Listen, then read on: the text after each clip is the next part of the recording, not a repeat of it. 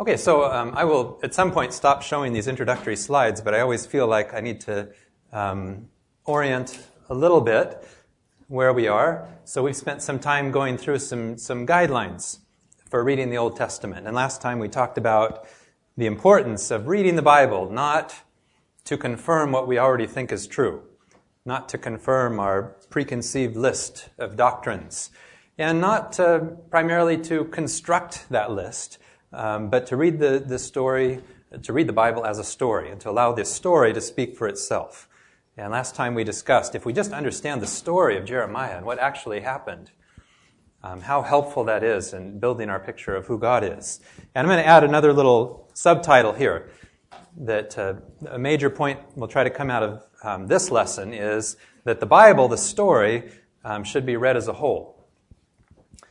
Okay, now, we could take the position that the Bible just happened to come together, a bunch of books here and there, that randomly some made it in, some didn't.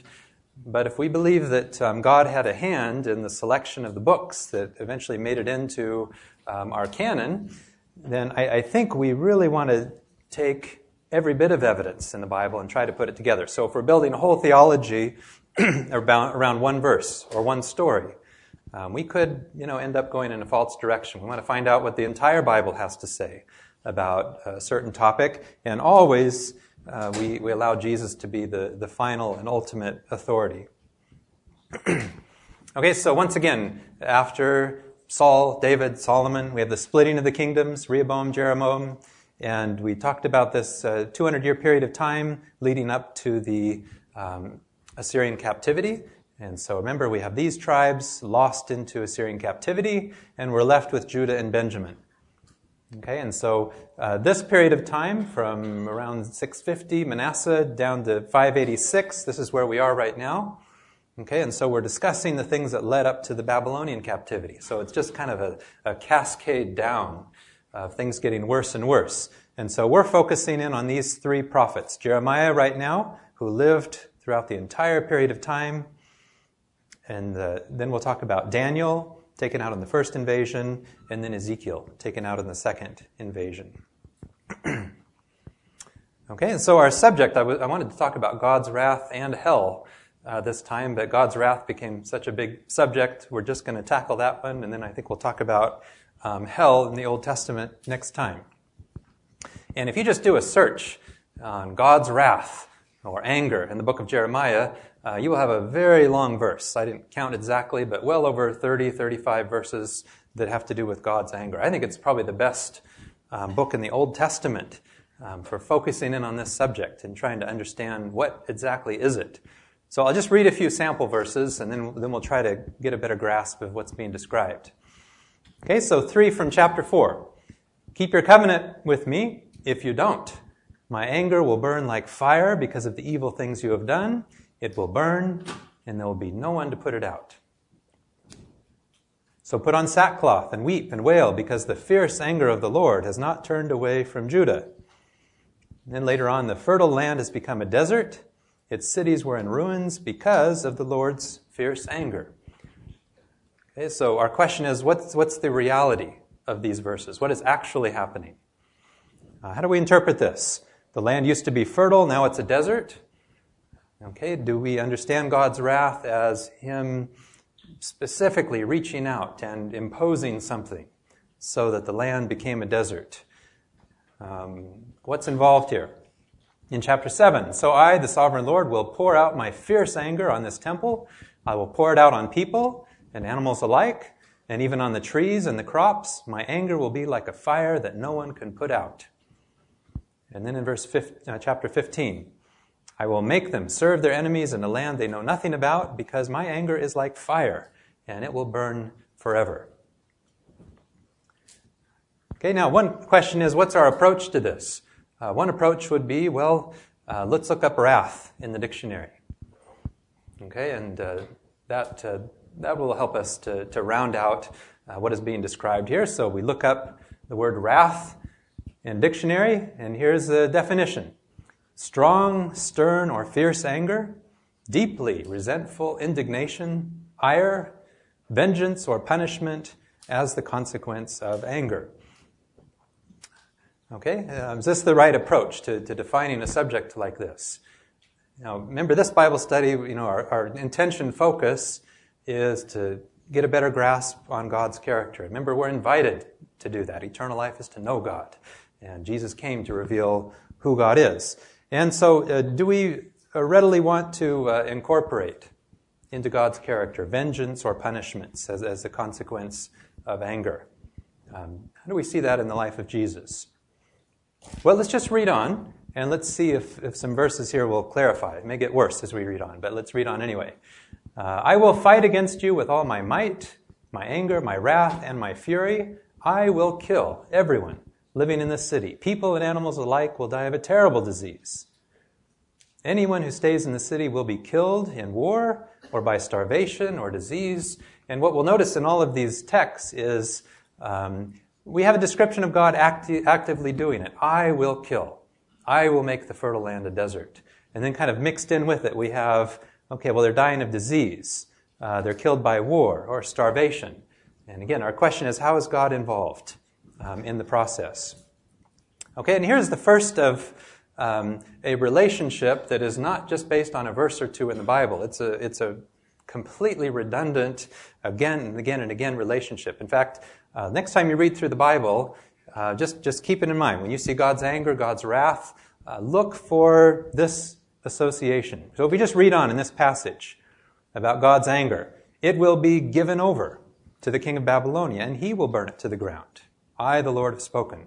So we have a description here of God actively doing it. And then as we read on, it will be given over. And the phrase here that's used is given over, handed over, abandoned, forsaken, some variation on that theme. And then we notice who actually was the one who burned it to the ground. And we have a description here of God's anger. It's like a fire. Okay, but it was the king of Babylon. He will burn it to the ground. Okay, so let's look for a little more evidence of that. The Lord has abandoned his people like a lion that leaves its cave. The horrors of war and the Lord's fierce anger have turned the country into a desert. So again, we have the description here of God abandoning his people in a relationship to his anger. Okay, we'll eventually go through quickly a survey of the Old Testament, what we've done so far, to try to establish that relationship. In Jeremiah 34, the Lord, the God of Israel, told me to go and say to King Zedekiah of Judah, I, the Lord, will hand this city over, again, abandon, forsake, to the king of Babylonia, and he will burn it to the ground. Okay, so we have a description that's both ways, and we're trying to try to synthesize the two. Now, Ezekiel, remember, writing at the same time. Okay, he's writing from Babylon. Jeremiah is writing from Jerusalem. And his description is just very similar. Hey, you will feel my anger when I turn it loose on you like a blazing fire. Okay, what does that look like? And I will hand you over to brutal men, experts at destruction. Again, this redundant relationship. God's anger, handing over, giving up, forsaking. And then just reading on, I will hand you over to other nations who will rob you and plunder you. And if we read the historical account, if we want to just get the history of this, we read 2 Chronicles. And 2 Chronicles ends with this description of the Babylonians taking over Jerusalem. And we read that the king killed the young men of Judah, even in the temple. He had no mercy on anyone, young or old, man or woman, sick or healthy. God handed them all over to him. Okay, so again, God in his anger, what did he do? The description here is God handing over. Okay, but this might not necessarily paint a good picture of God. Okay, just easily handing over, giving up, forsaking people, and then letting other people destroy. So we need to try to come to a better description of this. Lamentations, also written by Jeremiah, has this concise verse. The Lord in his anger has covered Zion with darkness. Its heavenly splendor he has turned into ruins. And on the day of his anger, he abandoned even his temple. So even within this period of time, Jeremiah, Ezekiel, we see this relationship again between God's anger and abandoning. Okay, now we have a description in the Bible that seems to really clarify things, I think, as we read on. Even in the Ten Commandments and in the books of Moses, God pretty much does everything. Okay, in the Ten Commandments, God punishes to the third and fourth generation for the sins of the parents. God does everything. Now, as we read on, in Ezekiel, we're told very clearly that God does not punish the children for the sins of the parents. Okay, remember the disciples, when they saw the man that was born blind. In their mind, there was only one of two options. Who sinned, this man or his parents? And Jesus said it has nothing to do with his sin. Okay, and so we move kind of from a picture where God's responsible for everything that happens to something that's more nuanced. And I think Jeremiah is really where we begin to clearly see that sin has a consequence. Okay, that does not require God to step in and actually do something. I'll just read a few verses on that. In Jeremiah 2, "You have brought this on yourself by abandoning the Lord your God when he led you on his way." Notice, your own wickedness will correct you, and your unfaithful ways will punish you. Hey, who does the punishing here? Your unfaithful ways will punish you. You should know and see how evil and bitter it is for you if you abandon the Lord your God.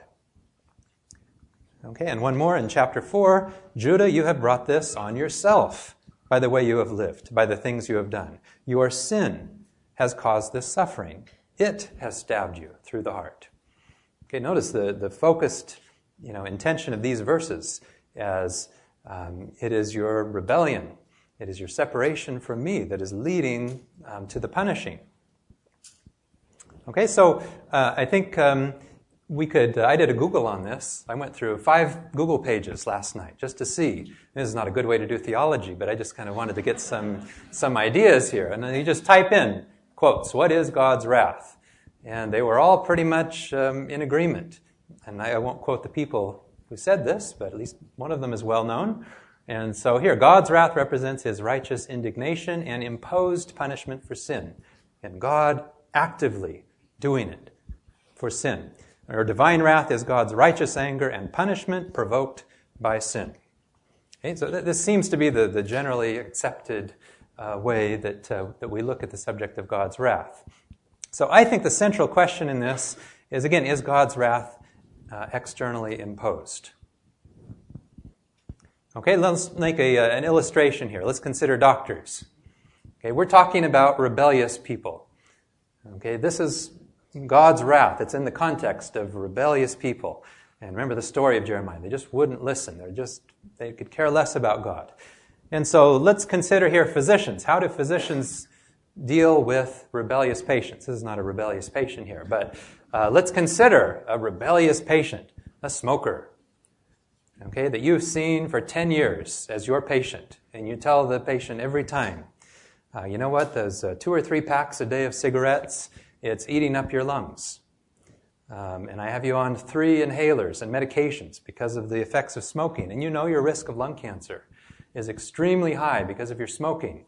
Okay, and you do everything you can. Nicotine patches, you refer them to different places. We see why this is important as it relates to the subject of God's character. Because imagine if the reputation of doctors is, well, you know the thing about doctors, if you smoke, that really upsets doctors. And they will sneak into your bedroom at nighttime and do things to cause lung cancer. They will actively cause lung disease. Okay, now what would be the reputation of doctors? If you're a smoker, would you want to go see a doctor? If that's what doctors did to smokers. Okay, that would substantially change our image of who doctors are. Okay, but obviously in this case, smoking, it's a self-imposed penalty. We can give lots of examples. Let's just say you decide, you know what, I'm going to go 3 or 4 months and not brush my teeth. I'm just not going to do it. And, again, do dentists.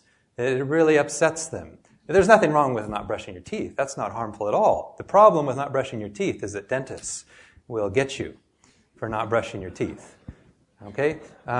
Again, other relationship. Let's say in medical school, you just didn't take a week or 2 off. You're not going to study. You're not like to do that, huh? Okay?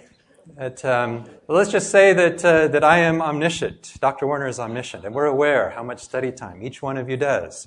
And so when you come in and sit for your test, having taken a couple weeks off during that block, Okay, that your performance, you probably would do poor on the test, but there's also an externally imposed, because of your lack of study time. We'll make sure you do really poorly on that test. Okay, externally imposed or a natural consequence. Okay, there's a law of gravity. Okay, if you just decide you're going to step off a cliff, does God need to set the wheels in motion to make sure that gravity works and that you fall? Or is this just a consequence of that whole process? So again, we could see things here in a couple different ways. And again, helpful, I think I will quote this verse many times as we go through the Old Testament. Stubborn mules. God is talking to stubborn mules. Okay, He's trying to speak loudly to stubborn mules. We've even got a verse for this.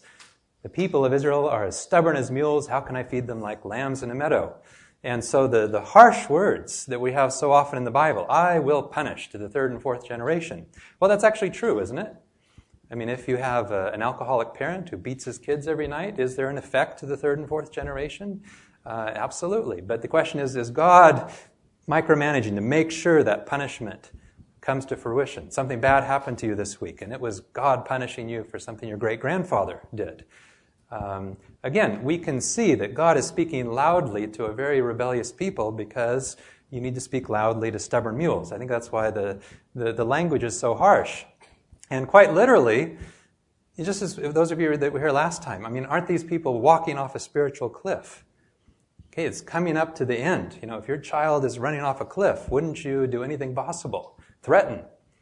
Okay, so God has to shout, He has to speak loudly to try to get our attention.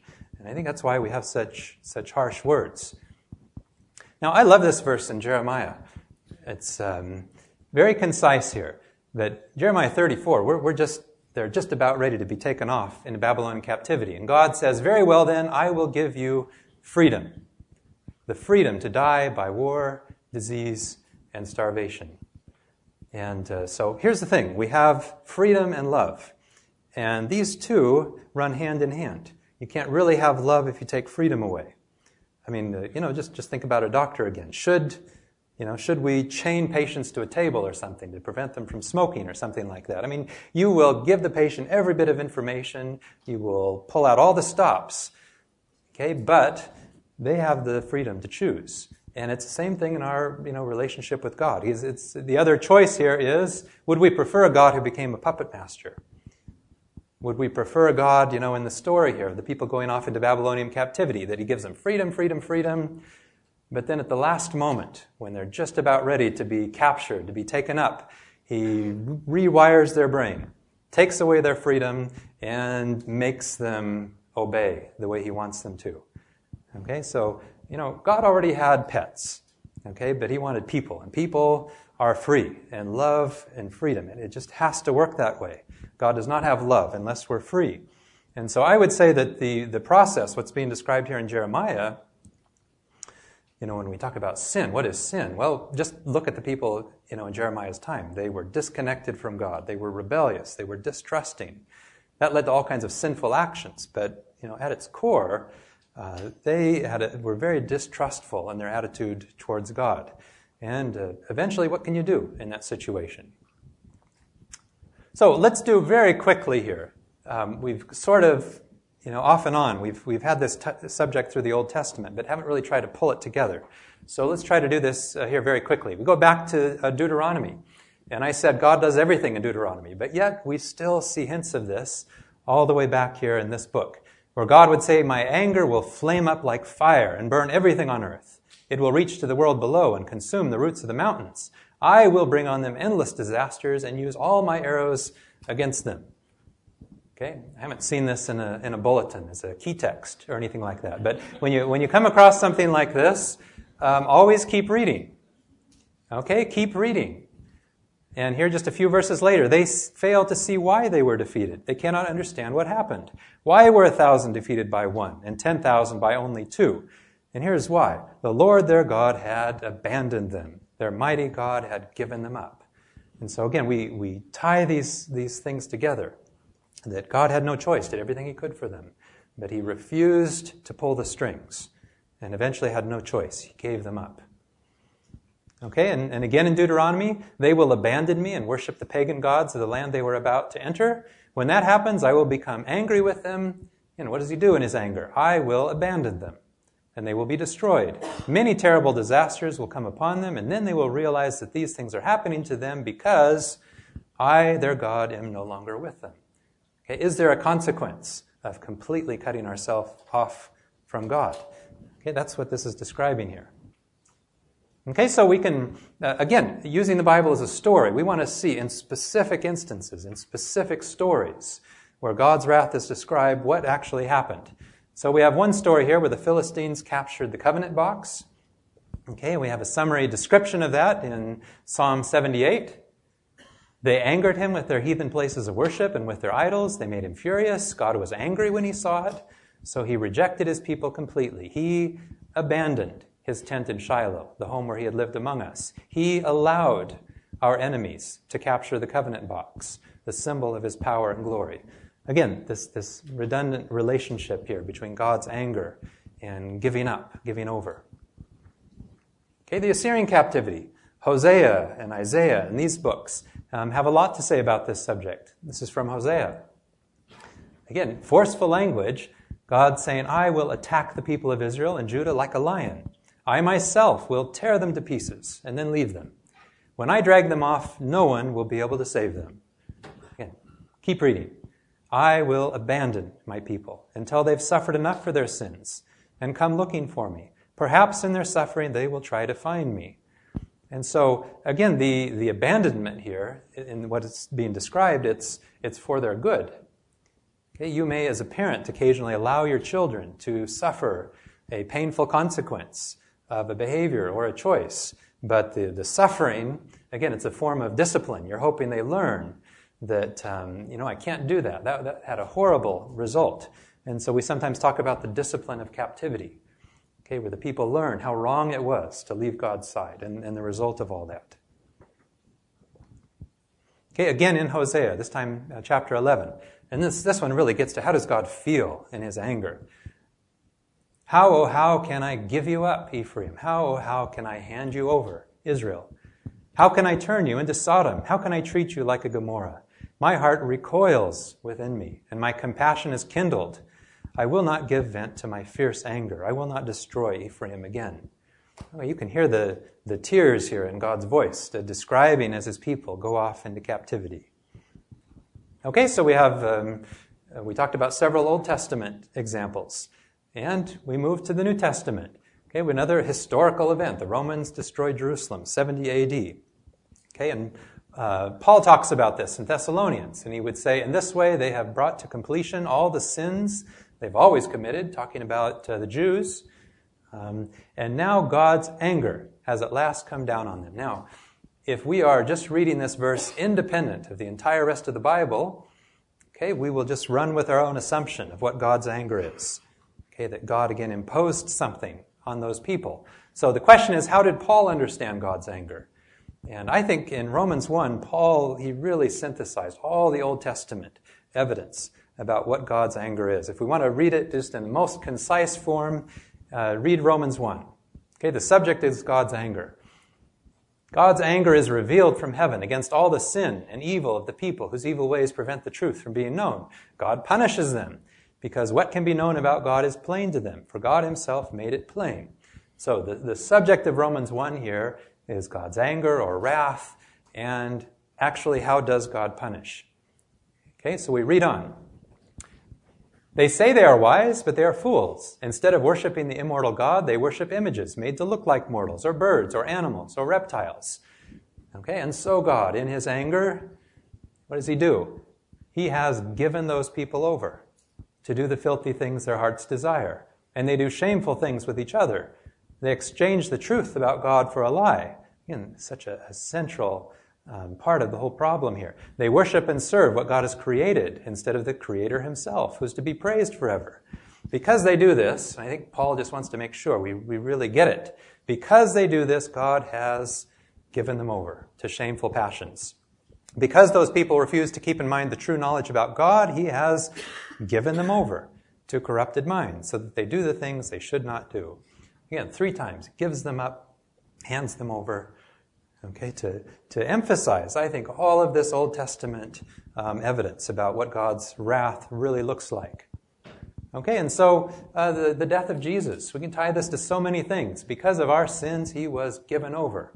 Okay, and of course, what did Jesus cry as he died out? Why have you forsaken me? Why have you handed me over? Why have you abandoned me? Okay, and this is a huge subject that I won't risk summarizing here in a short few sentences. What actually happened to Jesus? Okay, we will get into the New Testament this year, and we will try to describe this. But at the cross, we certainly see, if we want to look at a clear image of what God's character is like, this is it. Okay, but I think at the same time, the cross is where we see the malignant, inherently destructive nature of sin and the sin problem. So it all comes into focus at the cross. So we need to be careful here. I saw someone wearing a t-shirt with this not too long ago. God's wrath was aimed at you. Jesus Christ took it.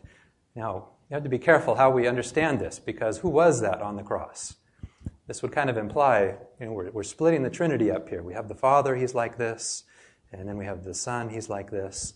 But again, we have to see the one here on the cross as being fully God. This was God. Okay? And anyway, a subject we will talk about much more. Yes, I think we could fairly say that we do see God's wrath at the cross. But again, how are we interpreting what that actually is? Okay, so let's just move forward to the book of Revelation. And we have a tantalizing verse here. The central image of God in the book of Revelation is the slaughtered lamb. Okay, and remember that Revelation also gives us this beast. And they're doing very different things in the book of Revelation. But we have a description of wrath in the book of Revelation, the wrath of the Lamb. Now, could you possibly come up with a more counterintuitive relationship than that? Do we have anything from our personal experience to associate a lamb and wrath? Is the lamb, is that just meant as an identifier? Oh, that's Jesus. Okay, or is the lamb, is it meant to signify something that would have an additional meaning? I mean, God is the Lion of the tribe of Judah. Why not have the wrath of the lion? That would maybe fit a little better with wrath. Okay, but the wrath of the lamb, it's just interesting that that imagery would be used. We don't associate a lamb as having wrath. And again, the reason it's why it's so important to build our picture on the Bible as a whole is we come to this very challenging, the final plagues in Revelation 15, the last plagues, which are the final expression of God's anger or wrath. Now, if we have, come equipped with the whole Bible and what the whole Bible has to say about God's wrath, do we see the final plagues as something, again, extrinsically imposed by God, or could we see the final plagues as something that, again, results from a people, like in Jeremiah's time, don't trust God, who are separating themselves from God. God does everything he can, and then there are consequences as a result of that. So again, I think this verse, we often associate here, but sin pays its wage, death, that the one who pays the wage is God, but sin pays the wage, death. That is, sin has an intrinsic, and I'm not talking about so much sinful behaviors, but the root of sin, the distrustful attitude towards God, rebellion, that has a very real consequence, just like we saw in the people of Jeremiah. Very real consequence. Okay, let me give you a last example here. I have a patient that I've seen at the VA at least 4 or 5 times over the last 3 years, and he drinks about 2 of these every day of vodka. And so I saw him initially for seizures, and we were trying to figure out, well, are the seizures, does he have epilepsy, or are these just alcohol related? Right, so I saw him, and we did a big workup, brain scan, EEG, a long time talking with him, and finally concluded, well, these are alcohol withdrawal seizures. 100% of these are all related to alcohol. Okay, and so I referred him to the alcohol treatment unit at the VA. VA has a wonderful alcohol treatment unit, very high success rate for patients that actually go through it. Okay, so we talked with him, sent him to the alcohol treatment unit, and he didn't show up.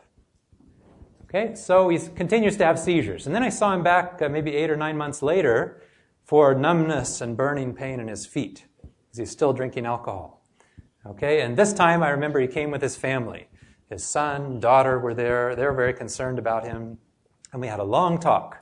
And they were completely on board with me that the alcohol is a problem. He'd had DUIs and could list a whole bunch of other things related to this. And they were just twisting his arm. Dad, you've got to take care of this. Look at all the problems it's causing in your life. And he seemed receptive. He said, okay, I'll go. And so he actually had an appointment with Dr. Ask, and he was going to be admitted to the alcohol treatment unit. And I think he lasted a couple days. And he left. Okay, went right back to drinking vodka. Okay, and this was just amazing because this one patient, I remember very clearly, I saw about every neurologic complication of alcoholism. As he came back a year or so later, and now he's very off balance because alcohol is toxic to the cerebellum, the whole brain, really. Okay, so now he's falling all over the place because of the effects of the alcohol on his cerebellum. And then finally, the last visit, he'd had a real cognitive decline. He was demented from alcohol. And the illustration here is, a distrustful, rebellious attitude towards God where we reject again and again and again. It eventually even destroys our capacity to respond because we're not seeing things in the right way. The effect of that separation has just caused us to have a distorted view of reality. And here in this sad case, now try to counsel a patient who has dementia. And he's really not even processing that much what I'm saying to him. And so eventually he ended up placed in a nursing home. Now he's not drinking anymore, he's in a nursing home. But the effects of the decades of alcohol abuse had a real effect. And so, again, I would like to, if we make a parallel with God, what do we call Jesus? Our heavenly physician. In many ways. He lived the life of a physician, spent more time healing than he did preaching, probably. And so, not that I did a very good job here compared to, what we see Jesus doing, but it wasn't effective. Did everything I possibly could, but the consequence was entirely self-imposed. Okay, not something that I had imposed. Oh, here's an MRI scan just showing you there's a normal cerebellum and there's significant cerebellar atrophy from alcohol. So I think there are a couple of different ways of looking at God's wrath. It certainly is very important as we build our picture of who God is. And I think next time we'll get to the subject of hell. All right, let's pray. Dear Father, thank you for so much evidence that on this difficult subject that we don't just have a key text here or there, but that we have real stories where we see how your wrath played out in reality, in the reality of what happened. Please help us to understand this better, and as always, clarify our picture of who you are. Help us to trust you and to come closer to you in our daily life. Amen.